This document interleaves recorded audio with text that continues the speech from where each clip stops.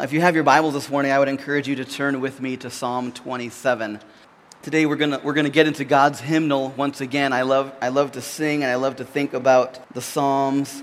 And this morning I would like for us to consider a hymn of hope. And that's really what the Psalms are. It's a hymnal, a collection of songs and poetry that God's people sang and thought about as they considered God and His greatness. And so one of the things I love about the Psalms when I teach through it and even study through it is that it causes me, hopefully it'll cause each of us, to look at our lives in reality and also to allow God through His Word to encourage us, to convict us of where we are, to help us, especially in times of need and struggle. And that's often where David found himself, and Psalm 27 is no different. In this chapter, we get a front row seat, a glimpse into David's life to see how God is at work and how even through his struggles and trials, we, like David, can have hope and confidence in God. And so that being my goal, let's stand in honor of God and His Word, and we're going to read together. I'll just read the chapter in its entirety, Psalm 27, starting in verse 1. The Lord is my light and my salvation. Whom shall I fear? The Lord is the stronghold of my life. Of whom shall I be afraid? When evildoers assail me to eat up my flesh, my adversaries and foes, it is they who stumble and fall. Though an army encamp against me, my heart shall not fear. Though war arise against me, yet I will be confident. One thing have I asked of the Lord, that will I seek after, that I may dwell in the house of the Lord all the days of my life, to gaze upon the beauty of the Lord and to inquire in His temple. For He will hide me in His shelter in the day of trouble. He will conceal me under the cover of His tent. He will lift me high upon a rock. And now my head shall be lifted up above my enemies all around me, and I will offer in His tent sacrifices with shouts of joy. I will sing and make melody to the Lord. Hear, O Lord, when I cry aloud. Be gracious to me and answer me. You have said, seek my face. My heart says to you, your face, Lord, do I seek. Hide not your face from me. Turn not your servant away in anger, O you who have been my help. Cast me not off. Forsake me not, O God of my salvation. For my father and my mother have forsaken me, but the Lord will take me in. Teach me your way, O Lord, and lead me on a level path because of my enemies. Give me not up to the will of my adversaries, for false witnesses have risen against me, and they breathe out violence. I believe that I shall look upon the goodness of the Lord in the land of the living. Wait for the Lord. Be strong, and let your heart take courage. Wait for the Lord. Would you just remain standing and pray with me as we commit our time to the Lord? Father, we love you, and your word is truth this morning. And so I pray even now for us as we spend the next few moments considering your word, considering its truth. Lord, change us. Cause our hearts to desire to worship you more greatly. We commit our time to you, we pray in Jesus' name. Amen. You can be seated.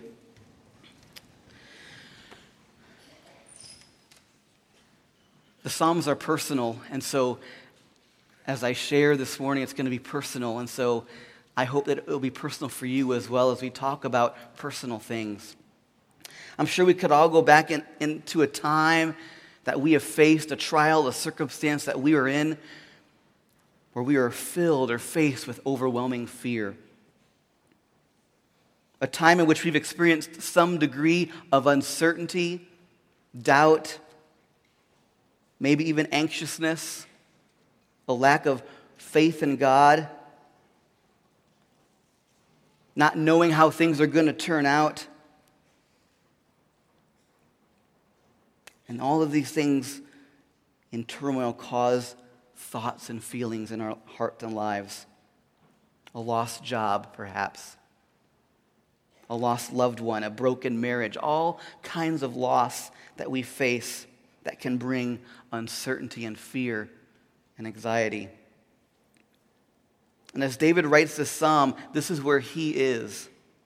He's right there. His circumstances are difficult, painful. He doesn't know how they're going to turn out. He's wondering, but here's what I want you to see this morning as we consider this text. That even amidst the pain and fear, uncertainty that David faces, he has hope. He has faith. He hasn't lost his confidence in God. In fact, what he does is he pens this chapter for us. He gives us 6 reasons. Well, I'm going to say that he gave us 6 reasons for hope in God. And so I don't know where you are today. Maybe you would say, I'm on the mountaintop right now. Life is good. Everything is going well. I have no fears in my life, no uncertainty right now. It's really good. Well, praise the Lord, and I'm thankful for that in your life. But maybe this morning you are in the valley. There's hard things going on. There's uncertainty and doubt, fear and anxiety. And so regardless of where we are, whether we're on the mountaintop or in the valley today, there are 6 reasons for us to have hope in God. 6 reasons for us to sing to the Lord. So we're just going to look at the text, and I'm going to just talk you through these 6 reasons for hope in God. Here's the first one. Number 1, God provides peace when I'm afraid. God provides peace when I'm afraid. Here's what I want you to see is that in verse 1, if you look at it, here's what David, the king of Israel, writes for us. He says this, "The Lord is my light and my salvation. Whom shall I fear? The Lord is the stronghold of my life. Of whom shall I be afraid? When evildoers assail me to eat my flesh, my adversaries and foes, it is they who stumble and fall. And though an army encamp against me, my heart shall not fear. Though war arise against me, yet I will be confident." Now, we don't know exactly what's going on here in David's life, specifically, when he's writing these words, but many commentators I have read are of the opinion that an army has come up against the nation of Israel, and thus against David. And so he's feeling the real weight of their attack, their presence all around him, a feeling of uncertainty at that very moment. He was asking questions. Are we going to be victorious in battle? Are my enemies going to prevail against me? And so while we don't know exactly what he's going through, we know that they're hard times, overwhelming times, even painful. And so as you look at this text, here's what I want you to understand is that when David says things like this in the circumstances, that he has fear or not fear, I'm not going to be afraid, it doesn't mean that there's not some really horrific, frightful things going on around him. It doesn't mean that the things happening in his life are really no big deal. He's not minimizing their significance or their potential blow. That's not what's going on here. But rather, David is saying this, if I could paraphrase it. He's saying, I've got some uncertain times in my life. There's circumstances going on right now that are outside of my control. I don't know how they're going to turn out. In fact, they make me afraid. But the fear is not going to overwhelm me, he would say. The fear is not going to control me. Because why? Because here's something that I know about God. And then he shares with us how God provides peace when we're afraid. Look at what it says in verse 1. It says, "The Lord is my light and my salvation. Whom shall I fear?"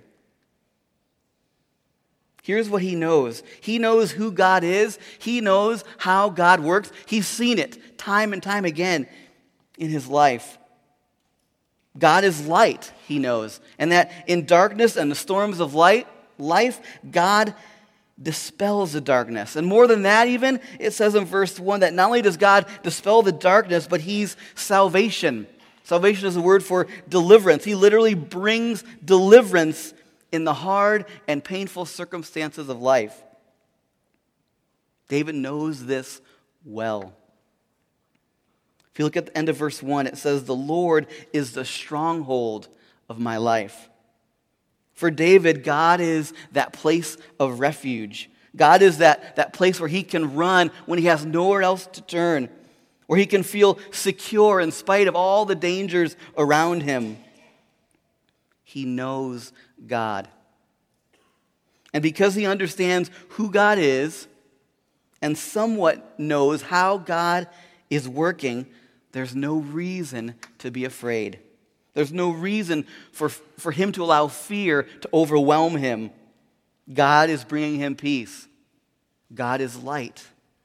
God is salvation. God is a stronghold.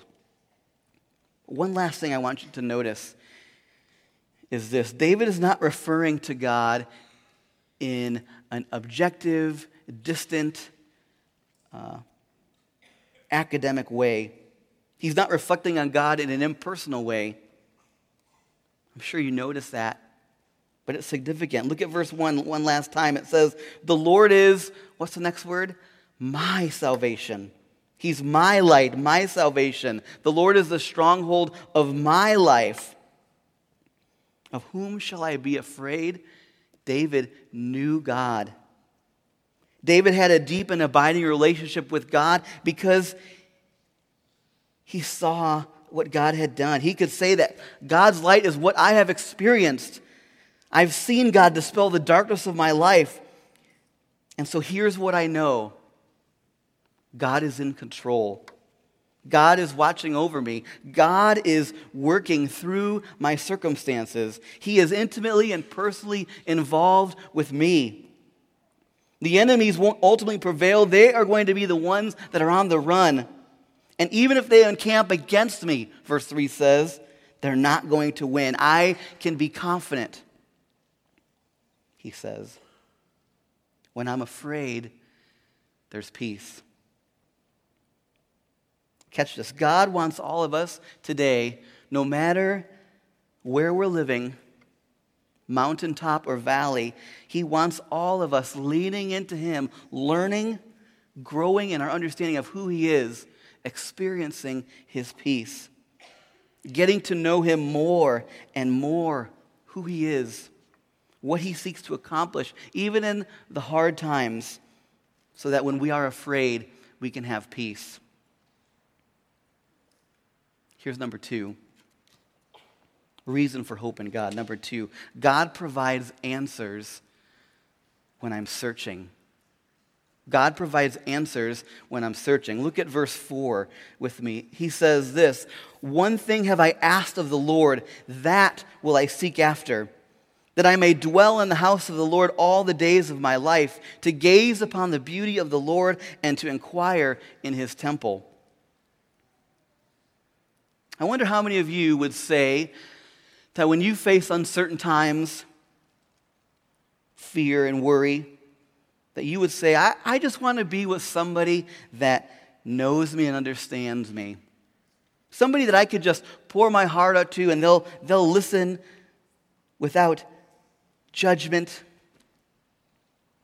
Someone that I could find security and rest in. Somebody who just understands. Does anybody ever have that kind of time? I believe David perhaps is wanting that too as we look at verse 4. But he's not running to a human friend or an acquaintance in some place. No, he says, I'm running to God. One thing have I asked of the Lord, that will I seek after, that I may dwell in the house of the Lord all the days of my life. Now, of course, David is not saying that he wants to pack up all his belongings and go on a road trip and live in God's house, move into the temple. That's not what he's talking about. What he's really longing for is God's presence. He's longing to be with God all the time. To be with him, to talk with him. He longs for his understanding, his presence in his life.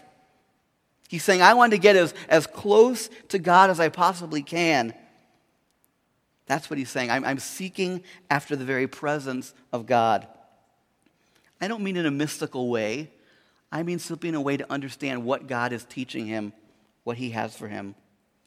Now notice in verse 4 why it is that David wants to be in God's presence. It gives it for us here really two things. Number one, here we are, I love this verse, to worship. He says that I may dwell in the house of the Lord all the days of my life to gaze upon the beauty of the Lord. He wants to be in God's presence, close to him in times of trouble, so that, in order that he may worship him. He wants to lift him high in his life. As storms are around and darkness is prevailing, he wants to worship. Secondly, we see that he wants wisdom, understanding. Look at the end of verse 4. It says that and to inquire in his temple. Have you noticed this in your own life? And I see this here in David's life. Hard times often bring questions. Like, what's going on here? Why is this happening to me? How is this going to end? Is this going to end? How am I going to respond to this? We're often brought to ask all these kinds of questions internally in our minds and in our hearts, and we struggle through all these feelings and thoughts. And so in that feeling that David is, he says, I'm going into God's presence because here's what I know. I know that I can gain wisdom from God. I know that I can gain direction from God. David understands that when we are searching for answers, God is where we go. When hard times come, we go to God in prayer. We go to his word. If I'm seeking to understand who God is, what God is up to, what God wants from me, and as I'm seeking to be more and more in God's presence, he's going to provide those answers through his word. God will provide answers when I'm searching. Number 3, we see in verses 5 and 6. Number 3, God provides protection when I'm troubled. God provides protection when I'm troubled. Look at verse 5. He says, for he will hide me in his shelter in the day of trouble. He will conceal me under the cover of his tent. He will lift me high upon a rock. And now my head shall be lifted up above my enemies all around me. And I will offer in his tent sacrifices with shouts of joy. I will sing and make melody to the Lord. I love this picture here that we see of God in verse 5. Again, David going through hard, painful times. His enemies are rising up against him. He's asking those questions, will I prevail? How long will this last? How is this going to turn out? He's speaking truth to himself. What do I know about who God is? Here's what he knows about God. Look at verse 5. He says, for he will hide. Maybe we should circle that word, underline that word. He will hide me in his shelter in the day of trouble. Then he says, he will conceal me. So maybe that was another word you could circle, underline, put a smiley face over. He will conceal me under the cover of his tent, and then he will lift. There's another word. He will lift me high upon a rock. And so what happens in David's life when hard, uncertain times fall upon us? He knows, we can know, that God is there to hide us, to bring security into our life, to care for us, to love us. We can know that God is there to conceal us, to offer us protection. And then ultimately, God is there to lift us up, to bring us encouragement and help in times of need and struggle. He hides, he conceals, he lifts.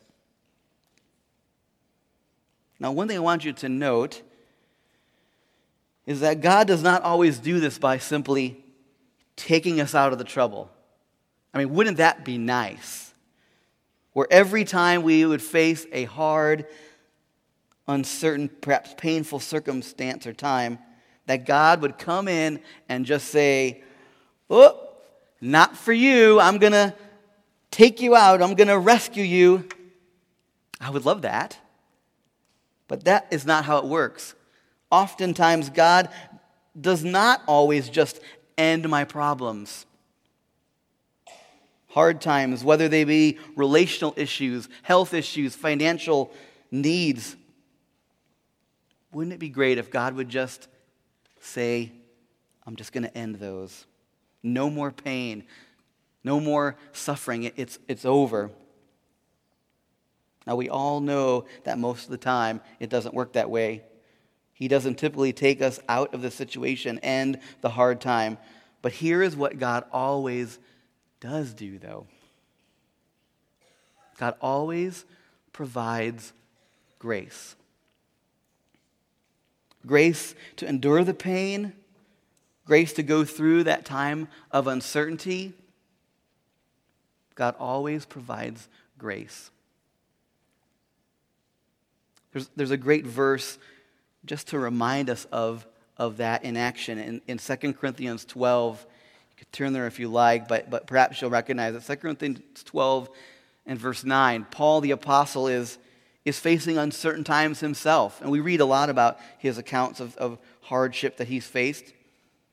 But in this chapter, we read about this thorn in the flesh that he has. And he really wants it removed, and he wants it to be over. He wants out of this circumstance. And so he's praying to God over and over, "Lord, please take it away, take it away, take it away." In 2 Corinthians 12:9, we hear the answer that Paul receives from God.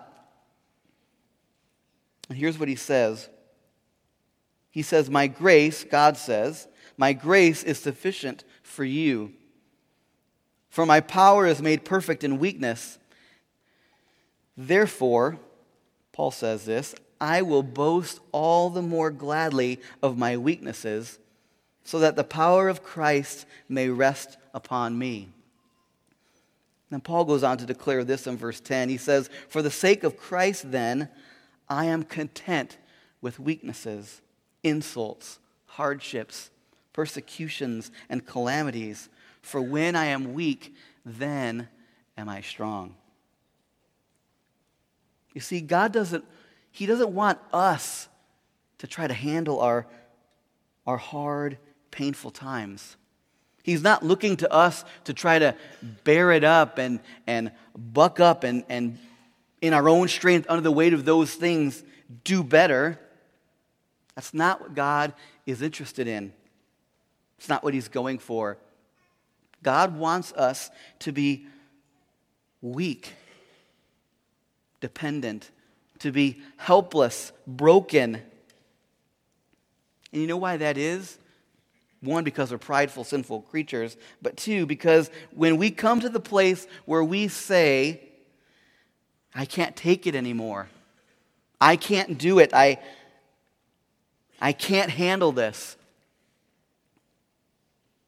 It's in those times, and finally, we are ready to lean upon him to handle and bear it and see it through. That's grace. My grace is sufficient. Now, what is grace? It's not simply, although it is, God's undeserved kindness. But God says to Paul in that verse, "My grace is sufficient, for power is perfected in weakness." So in this verse, grace is synonymous with power. God's power is available to see us through, to help us in our times of struggle. David understood that, knew that about God. And because God hides and because God conceals and lifts up, David knew that God is my protection when I'm troubled. One last thing. Do you notice in verse 6 where, again, that leads David? Look at it again. It says in verse 6, "Now my head shall be lifted up above my enemies all around me. And I will offer in his tent sacrifices with shouts of joy. I will sing and make melody to the Lord. I want you to know here that the trial is not over. David does not yet know how it's going to turn out. There's still fearful times upon him. But here's what he says. He said, my head is going to be lifted up above my enemies all around me. The attack is still taking place, but even in the middle of those circumstances, he is saying, but I am going to worship. That is where his understanding of God's protection takes him. He says, I'm going to offer sacrifices with shouts of joy. I'm going to sing and make melody to the Lord. I would suggest that the easiest time to worship, to be thankful, is when the trial is over. When we can look back at that hard time that came into our lives and to look and see how God intervened, how God did his thing, and on the other side of that trial, we could say, wow, Lord, you bore me up and you brought me through. That's the easiest time to give thanks after the trial. But it's harder, perhaps, to even give thanks before the trial. You know something is on the horizon. You know that there are difficult days ahead, perhaps about to come your way. It's a little harder for you to say, Lord, thank you for what I'm about to face. Lord, I don't know how it's going to turn out, and I don't know where it's going to go, but I know that you're in control. I know that your grace will be sufficient. So, Lord, thank you. Thank you for who you are and for the trial that I'm about to face. That's much harder than after the trial, wouldn't you say? But I would submit even further this morning that perhaps the hardest time to worship, the hardest time to be thankful, is right smack in the middle of trial. When it's dark, when the storms all around are raging, when you don't know where to turn, what to do, how it's going to end, if it's going to end. And in that moment, for you to be able to say, as David did, God, I worship you. I'm lifting you up. I'm declaring your greatness because even though I can't see the end of this thing, I trust you. I'm lifting you up. I know that you will work. I know that you are in control. Thank you, Lord, for what I'm going through right now. That's hardest. But I believe that is what David beautifully is modeling for us right here. The enemy's all around, middle of the storm. God provides protection when I'm troubled. I hope you can be encouraged by that today. 6 reasons for us to hope in God. Peace when I'm afraid, answers when I'm searching, protection when I'm troubled. Number 4, God provides acceptance when I'm forsaken. God provides acceptance when I'm forsaken. Look with me at verses 7 through 10, kind of the second half of this chapter. He writes, "Hear, O Lord, when I cry aloud. Be gracious to me and answer me. You have said, seek my face. My heart says to you, your face, Lord, do I seek. Hide not your face from me. Turn not your servant away in anger. O you who have been my help, cast me not off. Forsake me not, O God of my salvation. For my father and my mother have forsaken me, but the Lord will take me in." There's a lot there. But I love what David models for us in the middle of his crisis, in the hardest, perhaps, part of his dilemma. It doesn't lead him to bitterness. It doesn't lead him to doubt God's goodness. You don't see him here saying, God, where are you? God, don't you love me anymore? Don't you care about me? He's not saying that. That's not where the intensity of his problems take him, but rather, as the crisis increases, what's it do? It brings him to prayer.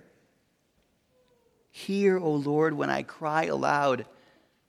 Be gracious to me and answer me. He's praying. And he's praying in part because, again, according to we look later in verse 10, even those who are closest to him have turned their backs on him. For my father and my mother have forsaken me. Can you imagine? Perhaps some of you can. Following after God and his word may lead to being rejected, abandoned, even forsaken. But David knows God. David lets us know that when those times come, God is there to take us in. He says, but the Lord will take me in. The word there for take speaks of God standing with outstretched arms to greet us and welcome us into his family. See, God's not like people. He's not like me, where I'm moody sometimes. I know that's hard to believe. I'm moody, what? Depending on the weather outside, perhaps, or circumstances going on in your life. God's not like us. He doesn't love us one day and then not the next. You see, God is the same yesterday, today, and forever. And he's always standing ready to receive those that will turn from their sin and desire to embrace Jesus Christ. Those that will lean in and find him through faith in Christ. He offers love and peace and acceptance. That's who God is. No matter our earthly relationships, how poor or dysfunctional they may be, David reminds us here that God provides acceptance when we're forsaken. He longs to provide comfort, care, and love for us. Number five, God provides guidance when I'm uncertain. God provides guidance when I'm uncertain. Look with me at verse 11. He says, teach me your way, O Lord, and lead me on a level path because of my enemies. Give me not up to the will of my adversaries, for false witnesses have risen against me, and they breathe out violence. Again, we see here that David is still right in the middle of this trial. His enemies are upon him, and we see even in verse 12 that the people are even saying things about David that aren't true. False witnesses have arisen against me. He's feeling the weight of this, the consequences of that, and he's wondering in the trial, he's wondering what he should do. He's asking those questions in his mind. What do I do now? What's the right thing for me to do? What's the wrong way for me to respond? What's the right action to take? How am I supposed to be thinking right now? What should I be feeling about these things right now? You see, that's what trials often do to us, is they cause us to ask questions, which is good. But if we're not tuned in properly to God and what he has said is true, it could lead us down to wrong paths of action, even decision, and perhaps even into sin. And so David, in order to avoid taking that wrong action, saying the wrong thing towards others, maybe even feeling incorrectly and unjustly about what is coming into his life, David says, Lord, teach me your way. He's not asking for God's approval of his way, but rather humbly, Lord, teach me your way. You say, what is that way? I can't help but think of Psalm 1. We don't have the time, but Psalm 1 is just a great chapter that talks about what it looks like for someone who desires to follow after the Lord. What does it look like for someone who is righteous? And so in Psalm 1, we would see, and I would say it this way, we see that the righteous delight in the law of the Lord.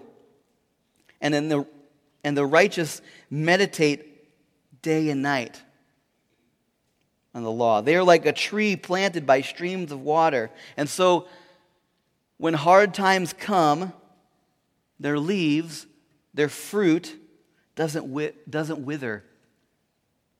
They're going to stand no matter how dark the day, no matter how dry the circumstances, because God's word is nourishment to their soul.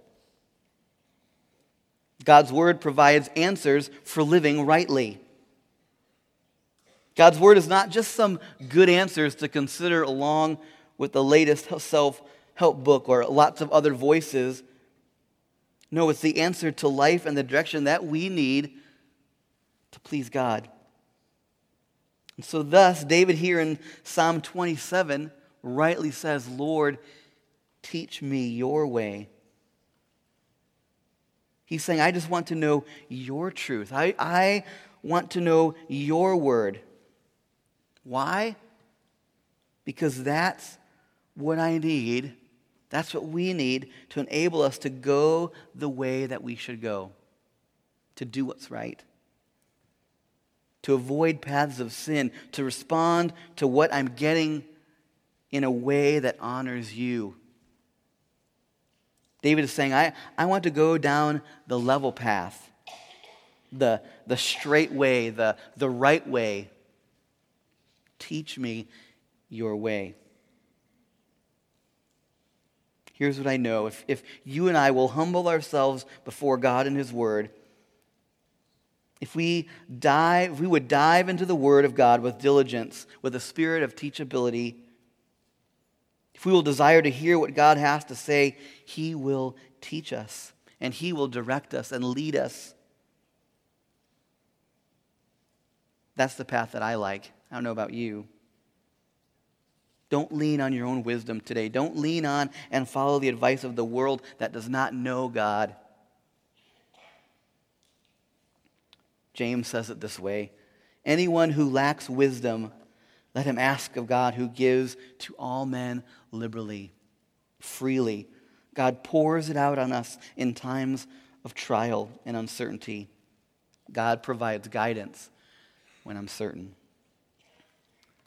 Last, 6 reasons to hope in God.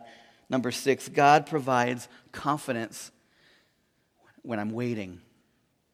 God provides confidence when I'm waiting. Verse 13, he says, I believe that I shall look upon the goodness of the Lord in the land of the living.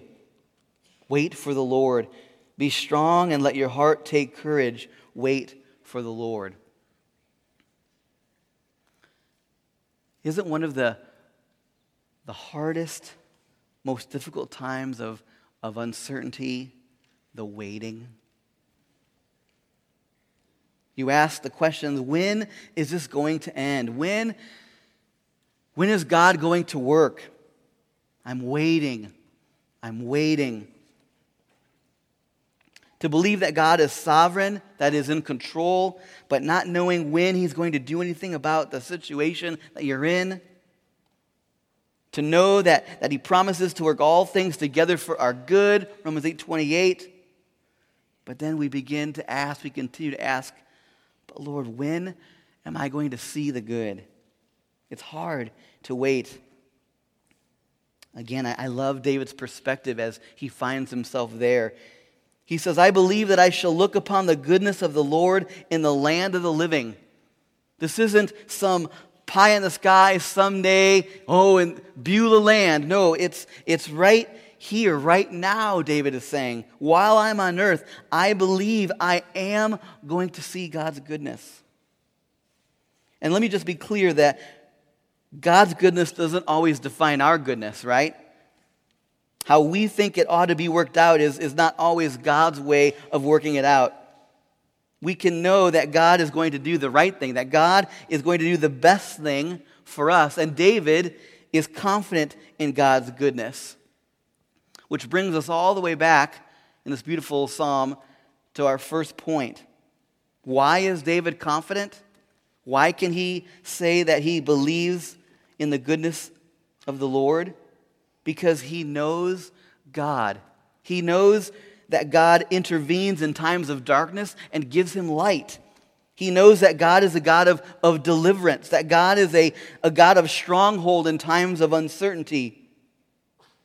He knows God. He knows that God is good and that God loves him, and so that no matter what comes his way, he's confident while he waits. That's good news. I want to encourage you today with that. If you're waiting, wondering, hold on. You will see God's goodness, and sometimes, many times, it may come in an unexpected way because of who God is and what he's up to. But you can be confident that we will see it.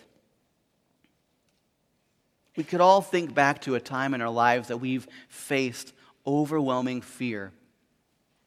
This week I was thinking through the sermon and just thought through one of those times, and here's what I was able to come away with. I was thinking, if I could have gone back in time, a Wayback Machine, whatever it was, and talked to myself or said something to myself in that past, in my moment of fear and doubt, I would have said, look at Psalm 27. He's in control. He understands. He's never going to leave you or forsake you. You can trust him. He'll protect you. You'll see his goodness.